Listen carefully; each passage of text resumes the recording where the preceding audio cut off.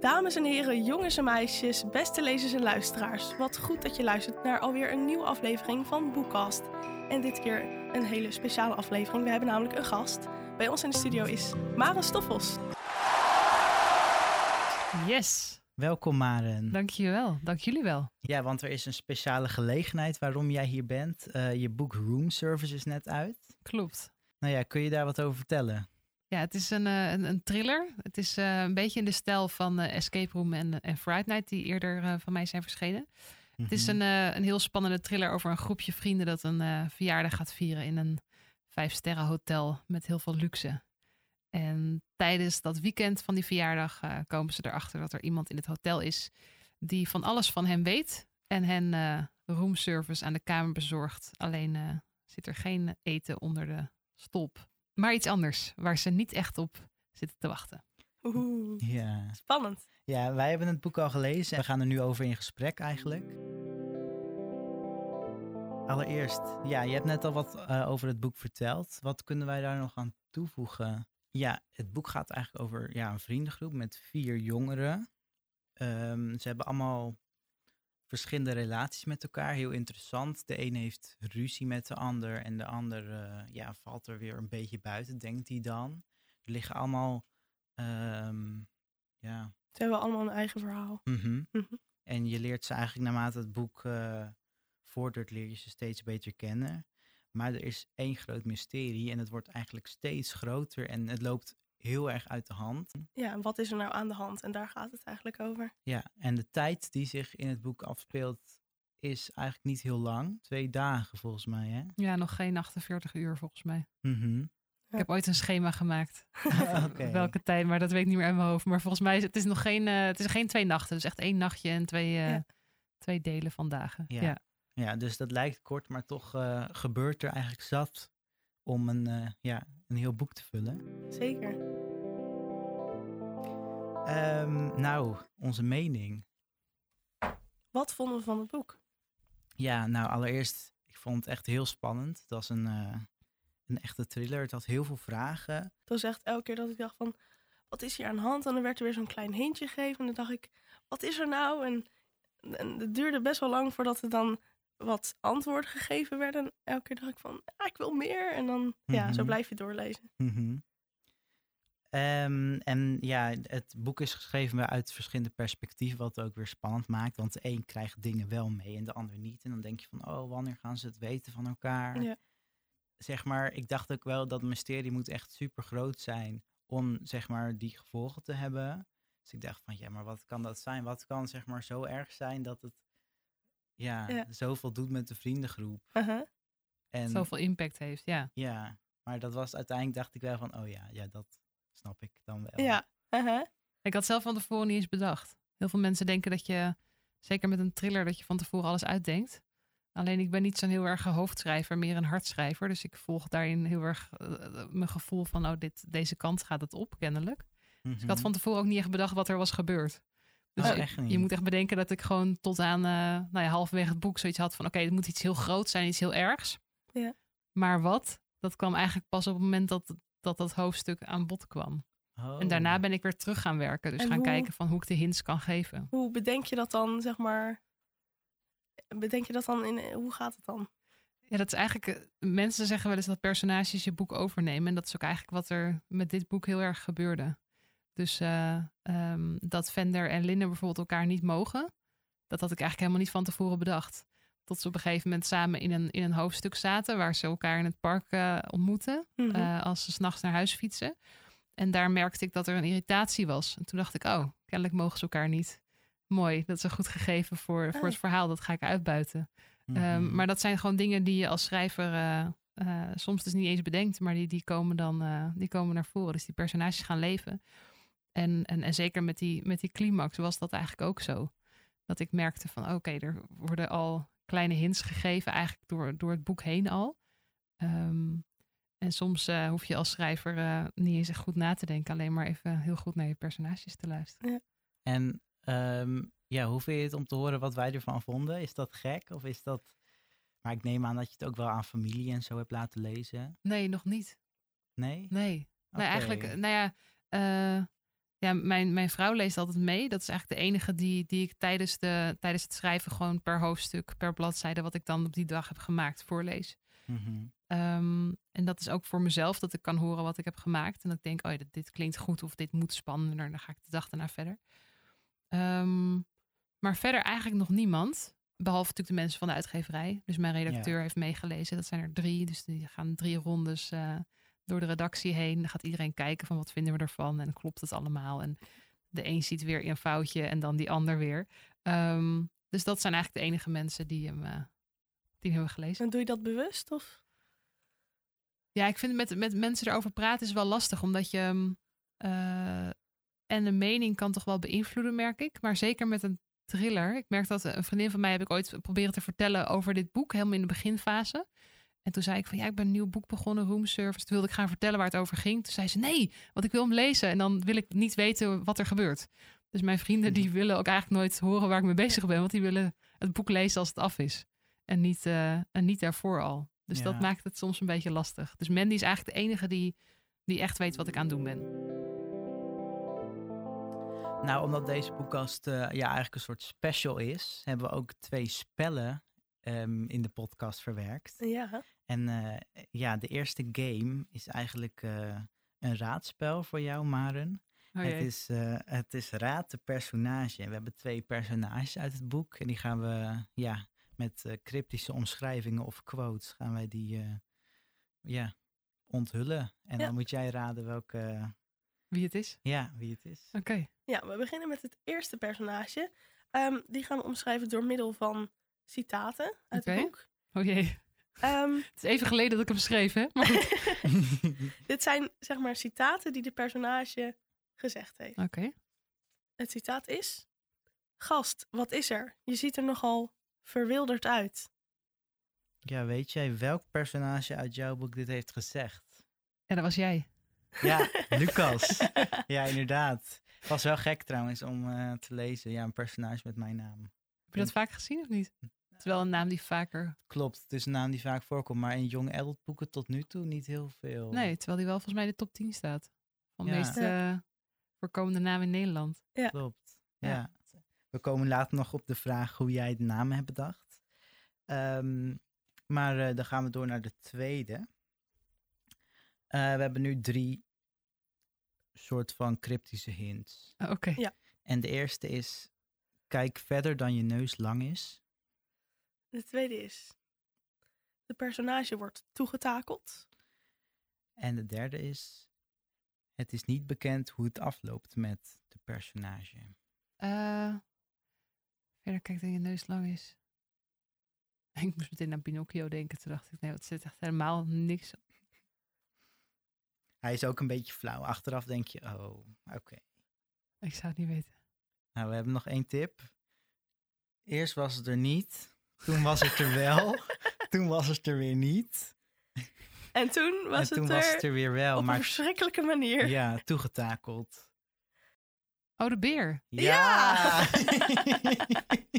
Het was de beer. Ja, en wie de beer is, daar kunnen we denk ik niet zoveel over zeggen. Maar dat moeten jullie allemaal maar zelf lezen in het boek. Ja, knuffelbeer. Daar gaat het ja, om. oh ja. Het is geen echte beer. Ineens pratende dieren en zo. Nee, Nee. dat die niet. beer, het is wel grappig om te vertellen. Weten jullie waarom die erin zit? Nee. Dat weet je natuurlijk helemaal niet. Dat ga ik nu vertellen. De beer is er, heb ik eigenlijk een beetje ingedaan. Omdat ik dacht, als hij ooit verfilmd wordt, is dat echt zo'n vet beeld. Dus ik dacht al 10 stappen verder. Ik dacht, als hij ooit verfilmd gaat worden, dan is dat echt iets waar ze iets mee kunnen in een scène. Omdat het vet, gewoon eng. Een beetje luguber is. Eng, ja.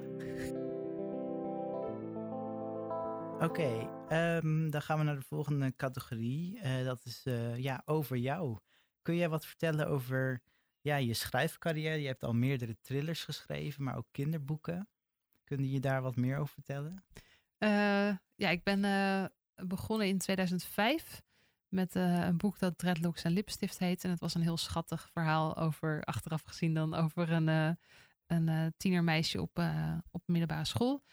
En met heel veel problemen en vriendinnen en leraren en vriendjes. Dus dat was eigenlijk meer een verhaal voor een heel ander publiek dan wat ik nu maak. Mhm. Dus de eerste 3 waren echt van die puberboeken. Daarna ben ik overgestapt tot wel iets serieuzere thema's. Ik heb een boek geschreven bijvoorbeeld over een meisje dat ernstig verbrand is. Maar ook een boek over waarvan een deel van het boek naar de Blindenstichting gaat. Omdat het over slechtziend blind meisje gaat. En later op een gegeven moment een keer een thriller gemaakt met een collega van mij. Dat was Je bent van mij. Die is een aantal jaar geleden verschenen. Dat vond ik wel heel erg leuk om te doen. Sowieso met z'n tweeën schrijven, maar ook het genre thriller. Ja. Dus dat is altijd een beetje in mijn achterhoofd blijven zitten. En 2 jaar geleden dus met Escape Room mijn eerste eigen young adult thriller. Maar ik vind het altijd gewoon heel erg leuk om van alles te maken. Dus volgend jaar verschijnt er weer een roman en ook waarschijnlijk een boek voor jongere kinderen. Dus ik maak eigenlijk gewoon wat er op dat moment in mijn hoofd zit. En de ene keer is dat een spannend verhaal, en de andere keer een romantisch verhaal, en de andere keer een tranentrekker. En dat is maar net waar ik op dat moment zin in heb. Oké, en heb je wel eens de wens om ook boeken te schrijven voor volwassenen? Nee, Waarom eigenlijk niet. Omdat ze, misschien een volwassen thriller, dat zou misschien nog wel kunnen, maar volwassen romans lees ik eigenlijk zelf ook nooit. Vind ik ook niet zo heel boeiend. Ja. Ik vind juist de wereld van tieners vind ik interessanter. Als personage. En omdat er vaak ook wat meer in kan. Zeker als je echt voor jongere kinderen schrijft.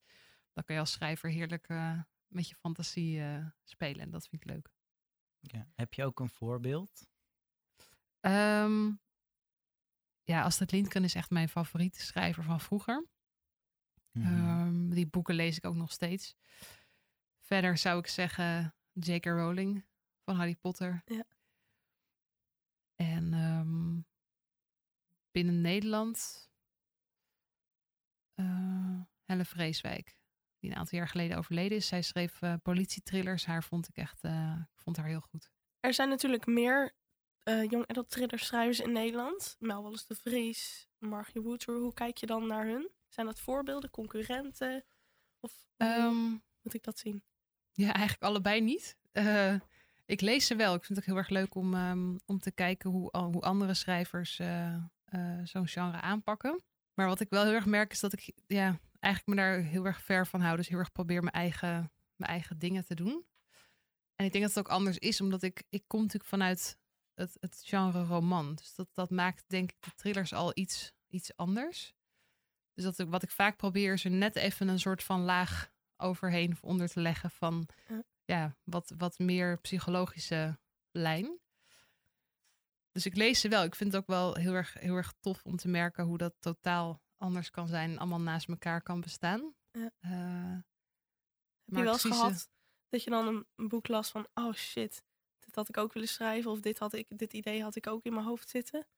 Nou, waar ik echt tegenop kijk binnen dat genre, dat is dan denk ik toch Danielle Bakhuis. Ik vind haar, de executie vind ik echt een heel vet. Die heb ik ook net gelezen, ja.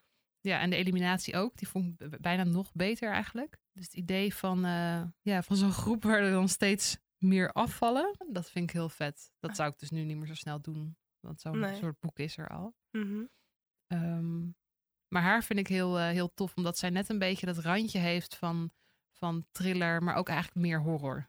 Ja. En dat is wel iemand waar ik erg veel waardering voor heb. Je hebt natuurlijk al heel veel boeken geschreven. Hoe gaat het schrijven van een boek in werking? Want je hebt eerst een idee en hoe komt dat dan uiteindelijk in een boek terecht? Jeetje, een goede vraag. Ja, het begin duurt vaak heel erg lang. Omdat ik wel weet van oké, dit is een verhaal dat ik wil vertellen. Alleen de manier waarop is altijd een beetje de vraag welke personages gebruik ik. Ik heb nu vanuit Linne en Vender geschreven, maar ik heb ook heel lang getwijfeld om toch die andere 2 ook mee te pakken. Dus dat heb ik in het begin wel gedaan. Toen later ook weer dan Kate en Lucas eruit geschrapt. En op die manier blijf je een beetje zo worstelen van wat voor vorm ga ik het gieten. Dat is eigenlijk meer waar ik vaak als schrijver mee zit. Niet zozeer van wat is het verhaal dat ik wil vertellen, maar op wat voor manier ga ik dat doen. In tegenwoordige tijd, verleden tijd, ik, hij, zij. En als ik dat eenmaal heb, dan gaat het vaak vrij snel. Dus vanaf de tweede helft van het boek, dan ineens gaat het heel rap. En wat ik vaak wel weet, is een beginzin. En vanuit daar begin ik gewoon eigenlijk te werken. Dat gaat gewoon aan één stuk door. Alleen dan de dag daarna, dan ga ik het herlezen. En dan denk ik, dat is eigenlijk helemaal niet zo goed als dat ik het gisteren vond. Ja. En dan ga ik weer zitten schrappen. Oh ja. Tot op een gegeven moment, met name dus Mandy die als enige het meeleest, die dan zoiets heeft van, nou, nu is het klaar. Nu ga je eerst gewoon schrijven. En daarna ga je maar dat zitten muggenziften erop. Want dit duurt te lang. Dus dat is eigenlijk een beetje hoe ik werk. Iedere schrijver doet dat anders. Heb je ook een opleiding gedaan voor schrijven? Nee, ik heb eigenlijk gewoon VWO afgerond. En in mijn laatste jaar van het VWO, toen kwam Dreadlockse lipstift uit. En toen merkte ik eigenlijk... heel vroeg al dan? Ja, ik was 17 toen die verscheen. Okay. Dus dat was inderdaad heel jong. En dan gaat natuurlijk iedereen om je heen gaat studeren. En ik had geluk dat mijn vriendinnen eigenlijk allemaal een jaar gingen reizen. Dus toen dacht ik, ga een jaar schrijven. Dus dat eerste jaar na de middelbare school heb ik nog 2 boeken uitgebracht. En die eerste 3 die liepen meteen zo goed. Dat ik echt dacht van ik kan nu wel een opleiding gaan doen. Maar eigenlijk is dat niet meer nodig. Want ik ben al wat ik wil zijn. En toen heb ik wel nog even overwogen of ook echt daadwerkelijk de PABO gedaan. Dat heb ik 1 dag volgehouden. En toen zeiden ze van, je zult toch moeten kiezen. Want je kan niet en een schrijfcarrière en een carrière voor de klas naast elkaar opstarten. Dat is te intensief. Ja, toen heb ik voor mijn droom gekozen. Want waarom zou je voor plan B gaan als plan A kan? Ja. Dus toen ben ik gestopt. En daar heb ik nooit spijt van gehad. Mooi. Dan gaan we nu door naar de volgende rubriek. En daarin vertelt Maren ons wat feitjes over het boek. En we zijn heel erg benieuwd. Yes, het boek Roomservice heeft 171 bladzijden. Het is een thriller. Geschreven vanuit meerdere perspectieven. De naam Fender, een van de hoofdpersonen in het verhaal, komt letterlijk van de gitaar die in de hoek van mijn kamer stond. Toen ik de namen nodig had, keek ik om me heen en zag ik ineens Fender staan. Dacht ik, die gaan we gebruiken. Wat grappig. De naam Riverside van het hotel. Het gaat om Hotel Riverside. Het is eigenlijk een beetje afgeleid van combinatie tussen het Amstel Hotel, waar mijn inspiratie begon te borrelen, en Riverdale, serie die ik toen aan het kijken was. Ja. En de zwarte ballon trouwens, ook wel leuk om te vertellen, die op de kaft staat. Die was oorspronkelijk was die rood en dat was in de vorm van een hartje. En ik vond het een beetje een girly omslag. Dus ik heb toen gevraagd of ze hem zwart wilden maken en een ovale vorm geven. Alleen toen stond er een zwarte ballon op mijn voorkant en ik had die helemaal niet in het verhaal verwerkt. Dus die heeft uiteindelijk nog wel een plekje in het boek gekregen. Ja. Waar precies ga ik niet vertellen. Maar die ballon heb ik er eigenlijk later dus pas weer ingevoegd. Dan gaan we nu door naar het tweede spelletje. Nou, bij dit spel hebben wij een paar zinnen. Ja. En aan jou de taak om deze zinnen globaal af te maken. Mm-hmm. Oké, kom maar op. Hey, waarom ga je niet mee? Gaat dat voor het zwembad? Dat klopt. Yes!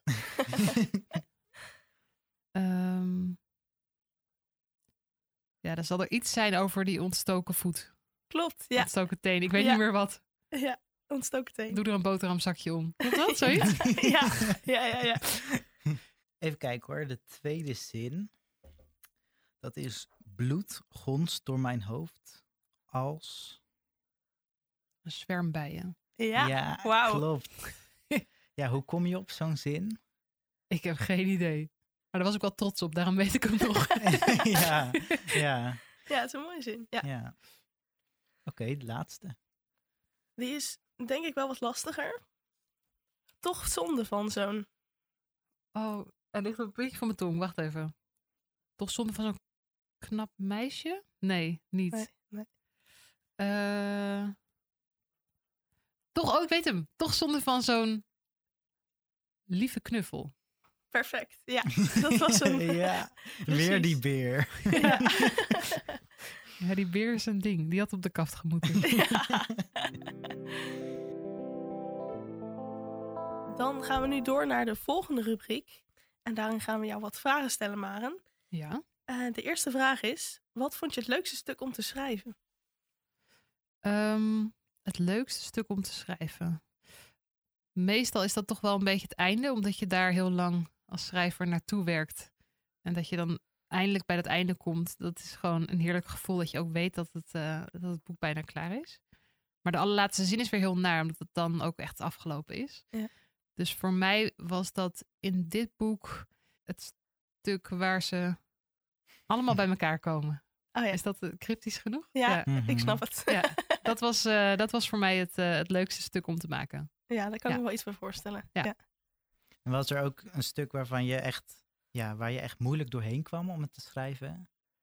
Het begin. Het begin waar ze eigenlijk nog niet in het hotel zijn. Dus vanaf het moment dat ze in het hotel zitten, ging dat eigenlijk heel snel en heel makkelijk. Maar het stuk daarvoor dacht ik wel van oké, hoeveel intro ga ik geven? Hoeveel hebben lezers nodig om te weten wat de situatie is? En zonder dat het echt dat je er doorheen moet worstelen. En op welk van je boeken die je geschreven hebt ben je het trotst?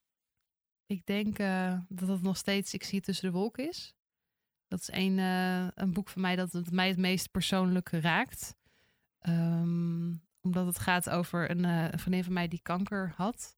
Zij is inmiddels overleden. En dat heeft mij heel erg geraakt. En in de periode dat ik het boek schreef, leefde ze wel.